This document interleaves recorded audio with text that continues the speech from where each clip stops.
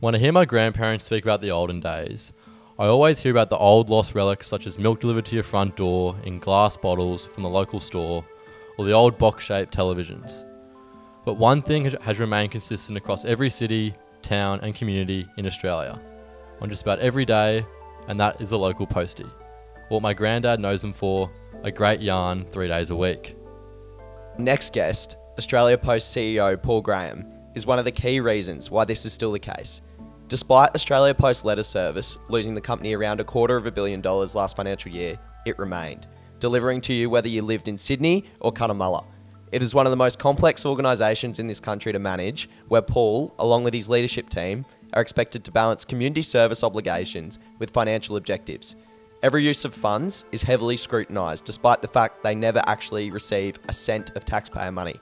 In fact, they cut the government a cheque each year. There truly is no organisation quite like it in Australia. Hello and welcome back to The Business Of. I'm Will. And I'm Charlie. With Paul today, we unpack his background at Woolworths and DHL in supply chain logistics and how it's prepared him for his role at Australia Post. We discuss the scrutiny that surrounds the role and if that made him think twice about taking on the position. And he reveals the key challenges facing Australia Post in the future and how he plans to tackle them with his low profile, highly involved and grounded leadership style. We hope you enjoy. Paul, how are you?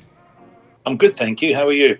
Not too bad, thank you. Keen for this discussion. Thanks for coming on. So the first question we'd like to ask our guest, Paul, is what was their first job? As we figure there's probably a good story behind it or something you learnt that maybe impacted your career down the line. So we'll start with that. Yeah, two first jobs at the same time. Actually, worked in Franklin's, a supermarket, as a trolley boy when I was sort of 13. I probably couldn't do it these days. Thursday night, Saturday mornings, and then used to caddy for golf on Sunday, and then for football in the afternoon. So started work early, and not a bad habit to get into. No, for sure. No, Will could probably do with a caddy, I reckon. He's starting to get pretty handy on the golf course, so there you go. Pretty generous, Charlie, mate. So, Paul, just moving into a bit about yourself. When Will and I were sitting down preparing for this podcast, we noticed you've got extensive experience in supply chain and have very much been known as a hands-on leader. Can you speak through a bit of your background in the industry and, where that all started? Yeah, sure. Yeah, no, as you say, I spent pretty much my whole career in supply chain as well as a few other diversions along the way. Started really in working at the airport in Mascot in customer service for an international freight forwarder and enjoyed the international aspect of it. In those days, it was the old telex machine, which was seems like many years ago. And then progressed through there and was lucky to get some good mentors along the way and hard work and a bit of luck, and ended up in Asia in my early 20s looking for agents, and I've ended up spending quite a bit of time working overseas, predominantly in Asia, but also in Europe and the US. Yeah, wow. Yeah, so then you went to Woolworths and you headed their supply chain logistics pretty much. Can you speak about that role a bit and how that maybe prepared you for your role as Australia Post CEO? Yeah, look, I'd had a lot of time working with retailers over the years when I was in the sort of supply chain business, and then coming back to Australia after working in Germany. Woolworths was going through quite a transformation, new CEO, new board, new chair, and it was fair to say that their supply chain technology had been underinvested in. So I was brought on board to, transform their supply chain as well as their technology, and we went on a 5-year journey, spent billions of dollars, but certainly set Woolworths up as a 21st century supply chain, and that investment will stand by them in the years ahead. Yeah, right. Okay, because I must say, supply chain, when you speak to someone like our age about supply chain, it's not something you study at university. Like I suppose Will and I were both at uni studying sort of economics. Will's doing law. To learn the art of being a good supply chain leader, what would you say the most important skills are?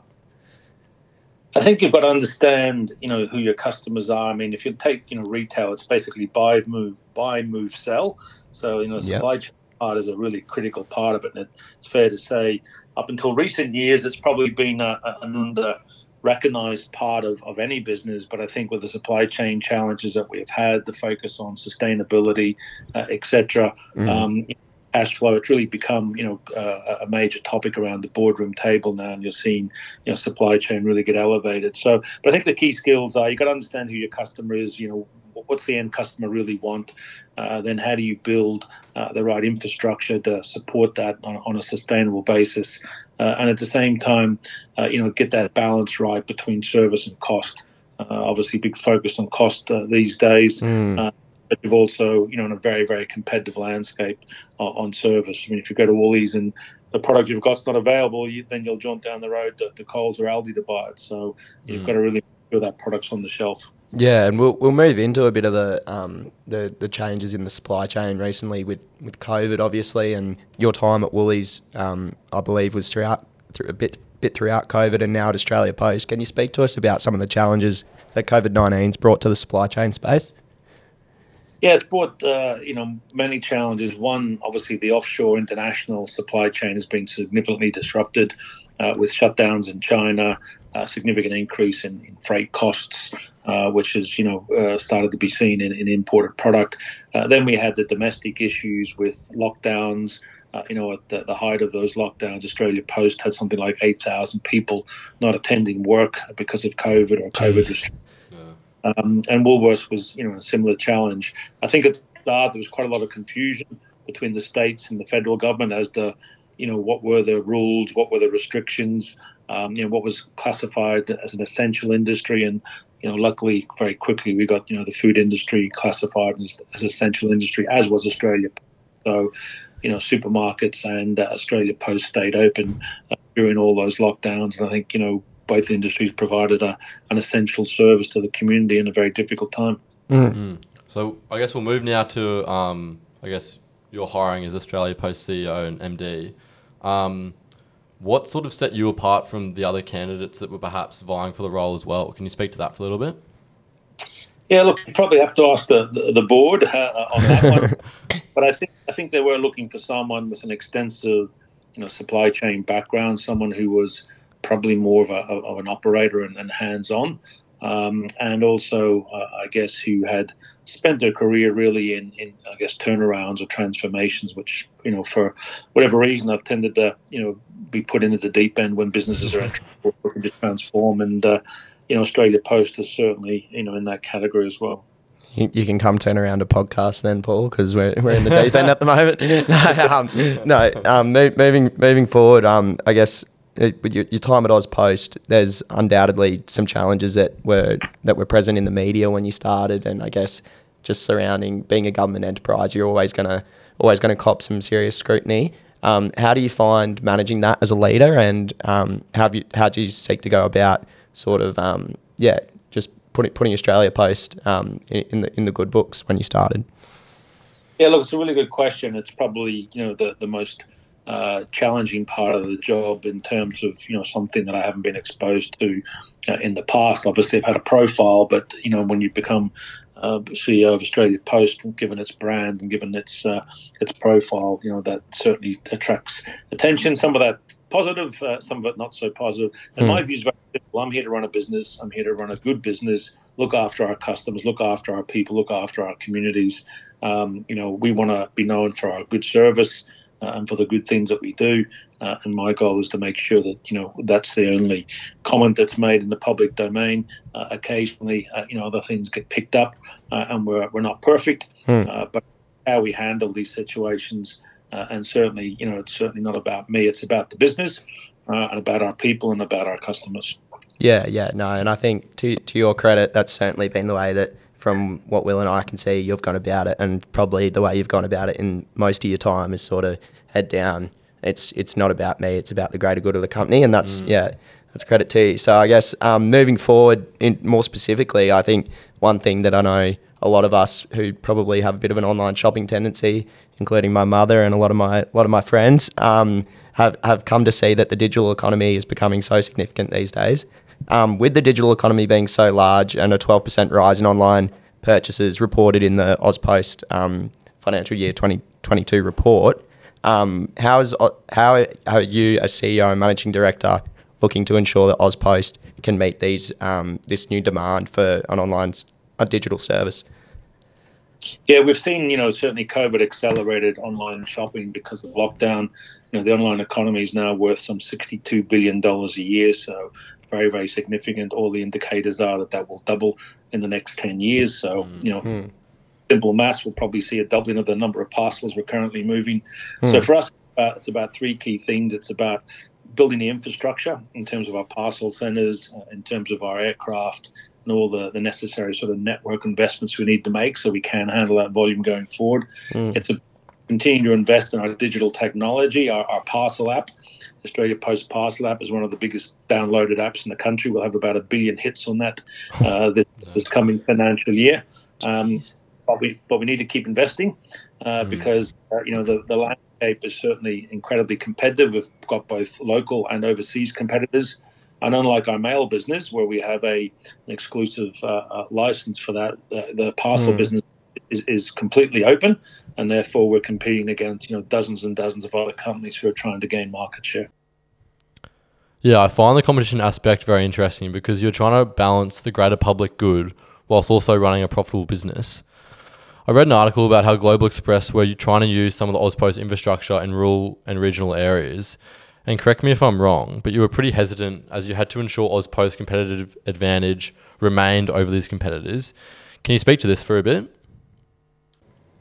Yeah, as I said, it's a very openly competitive market, one of the most competitive markets in the world in terms of e-commerce parcels. We've had Global Express and others who use our network, and we permit them to use our network provided they pay the right fees. So the network's not restricted. They were looking to bypass certain parts of our network, which we didn't feel was in the best interest of Australia Post or our customers, actually. But they can use our network, as can many others. Indeed, we do work for a number of competitors, such as the nature of the industry, because of our scale and the fact that we reach, obviously, every community in Australia when a lot of our competitors do not. Yeah. And you spoke about, you touched on your letter service. I know that is something that Australia Post is quite open about, is quite a challenge in managing because we've got a growing population.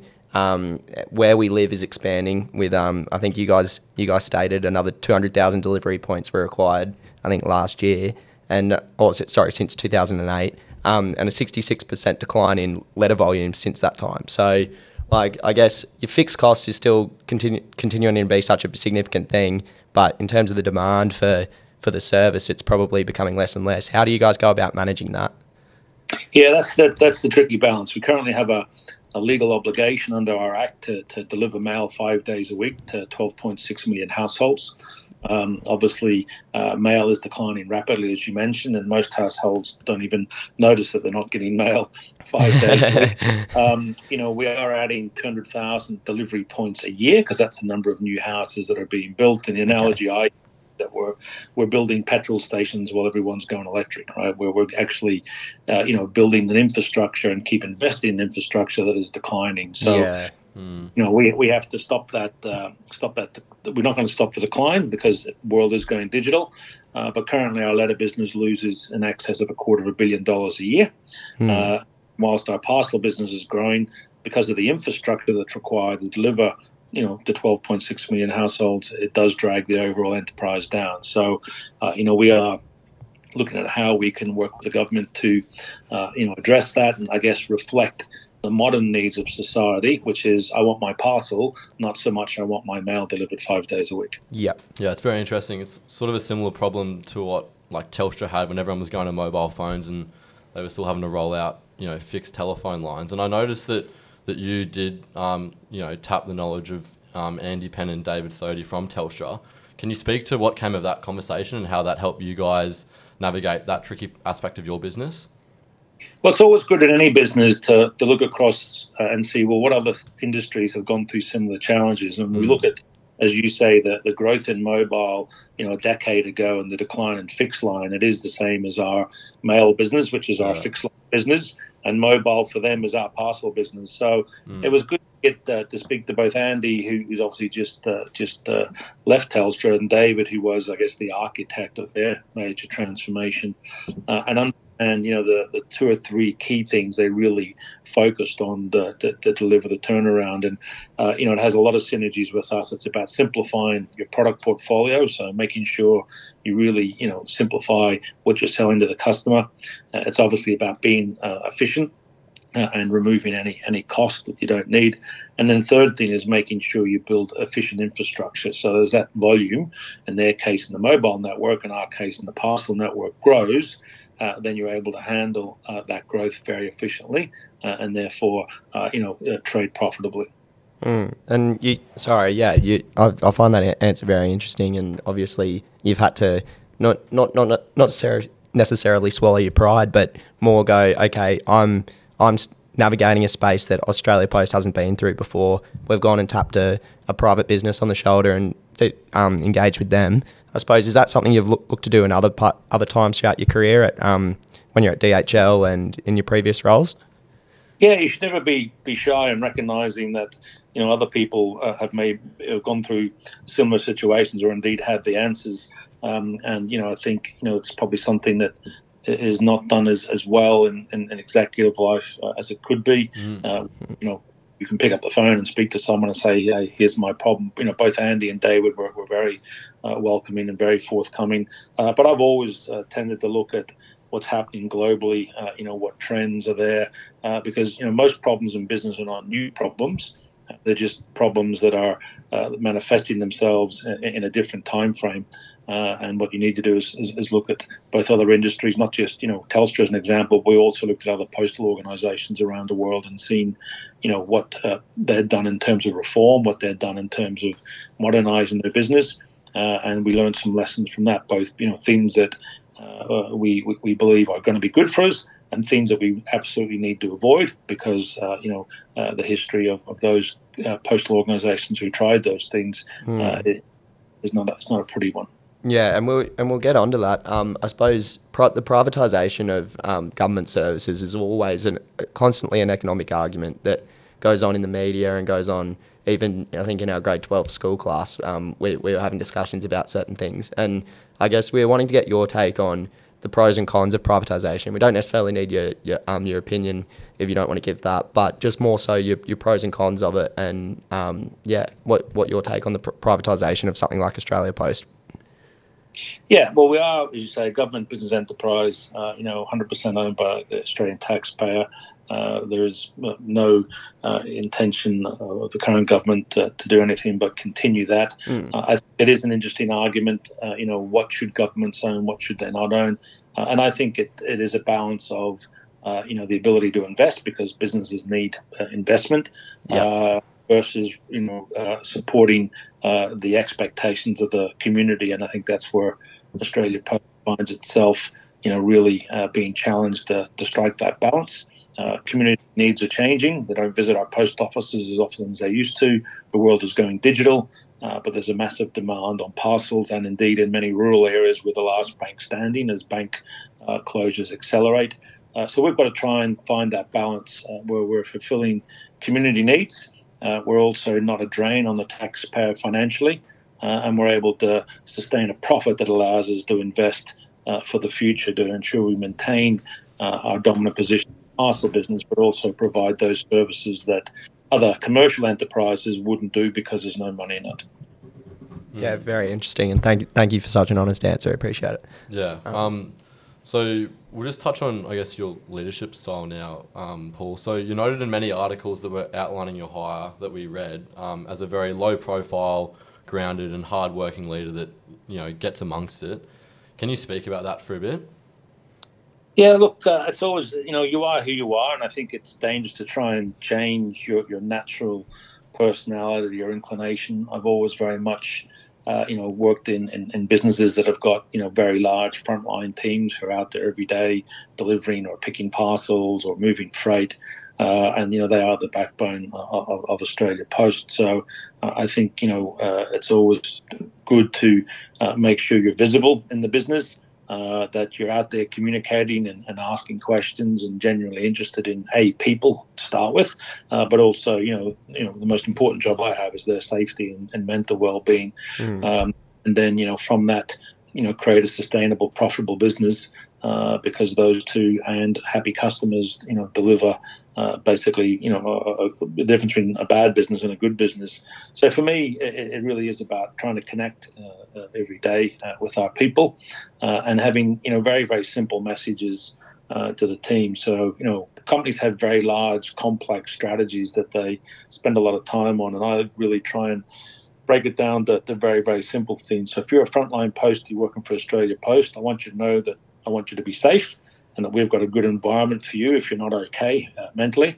I want you to feel you've got a voice, to put your hand up if you see that we're doing something silly that doesn't support customers.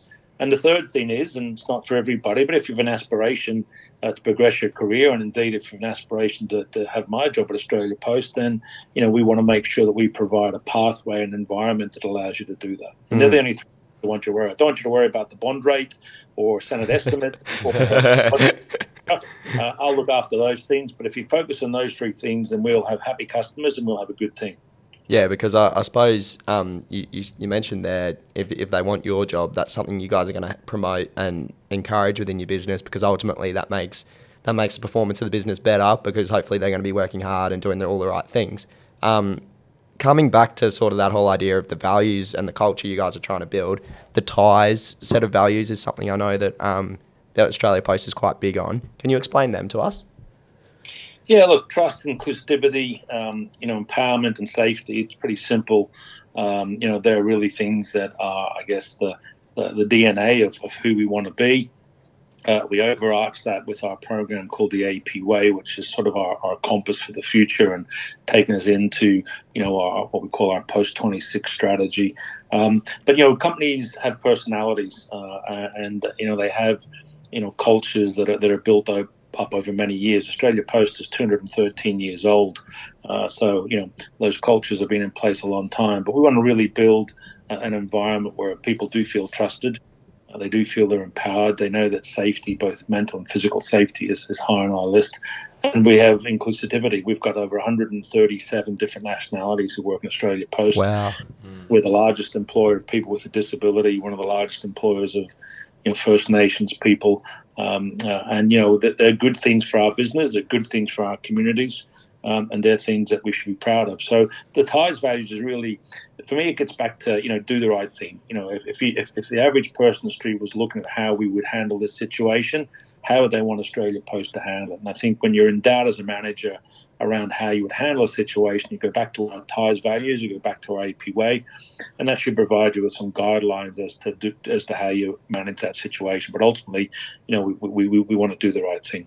Yeah, nice. Because you touched on your post-26 strategy there. That was something I found very interesting when I was reading through your annual report from last year. Can you speak to our audience a bit about that?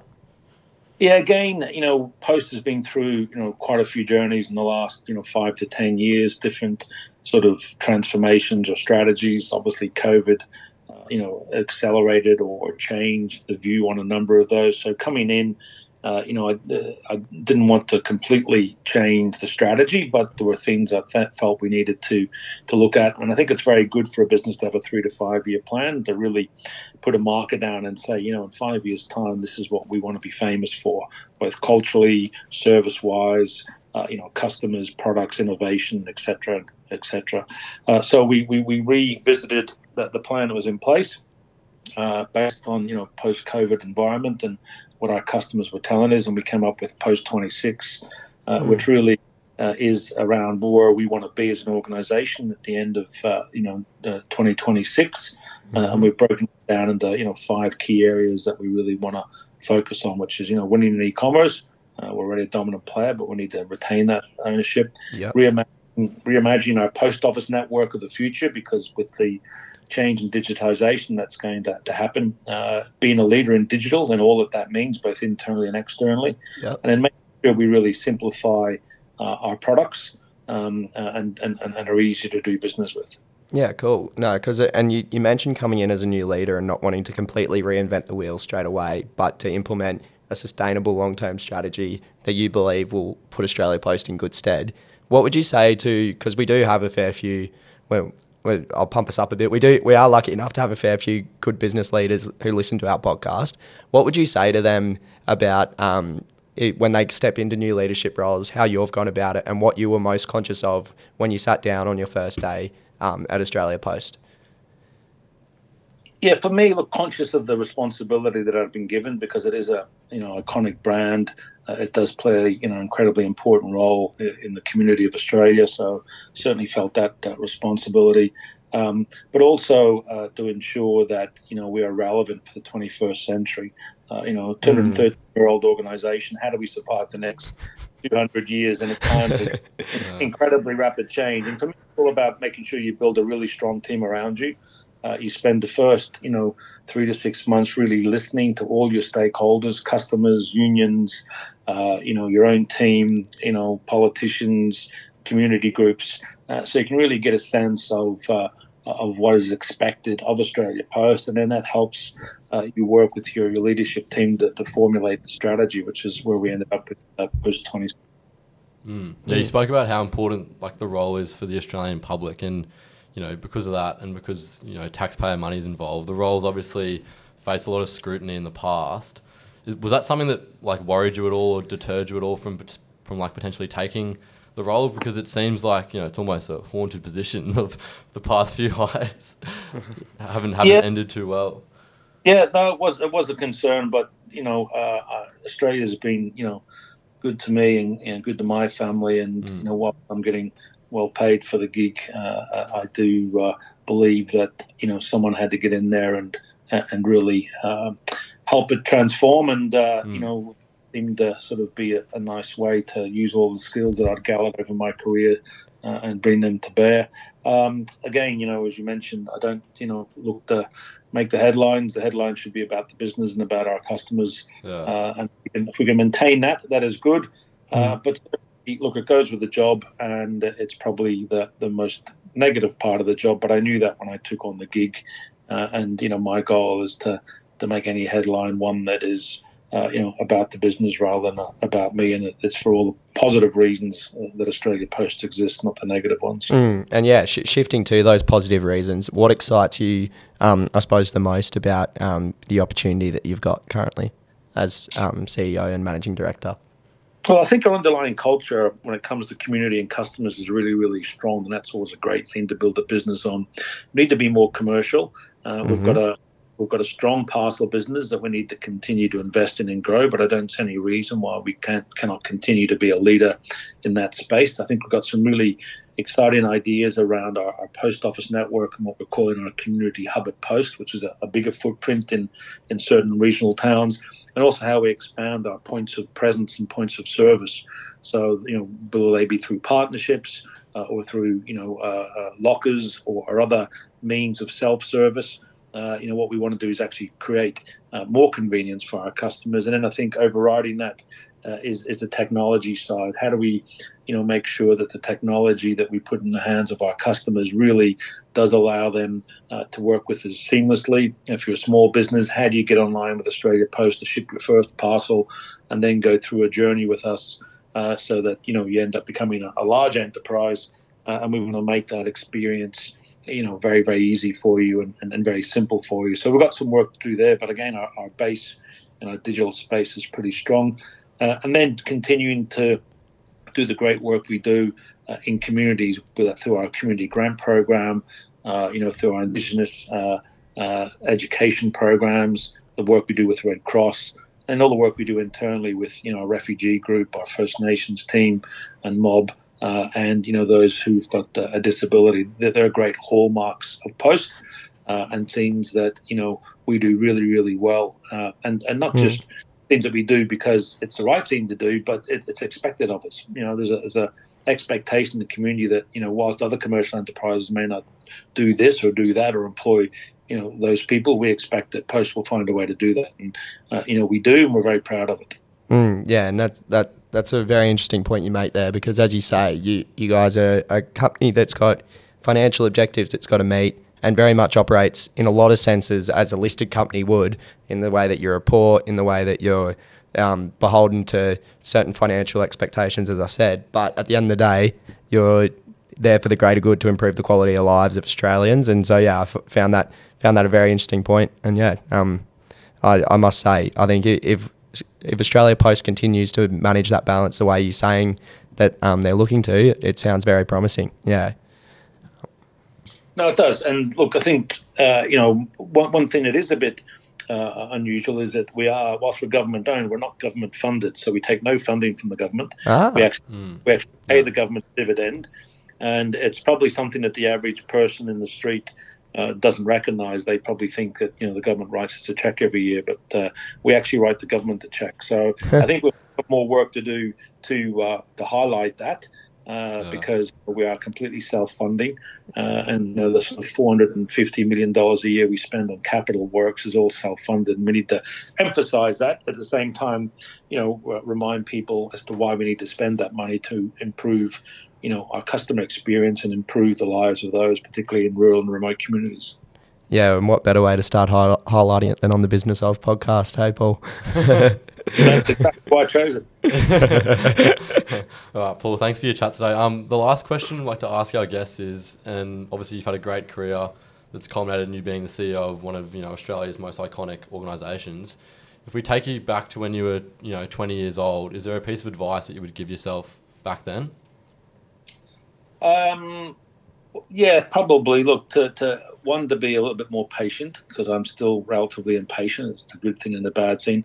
And I think that to trust yourself, to trust that good work ethic, being kind, good manners, and being curious, I think are really good hallmarks of anybody who wants to develop a career in whatever field that may be. Oh, thank you very much for your time today, Paul. We really appreciate it, and best of luck for 2023. Thanks, Paul. And you too. All the best. Thanks, gents. Cheers. Bye-bye. Thank you for listening to The Business Of. If you enjoyed the show, please consider rating and following us on your chosen podcast platform, LinkedIn and Instagram, as it helps others find us.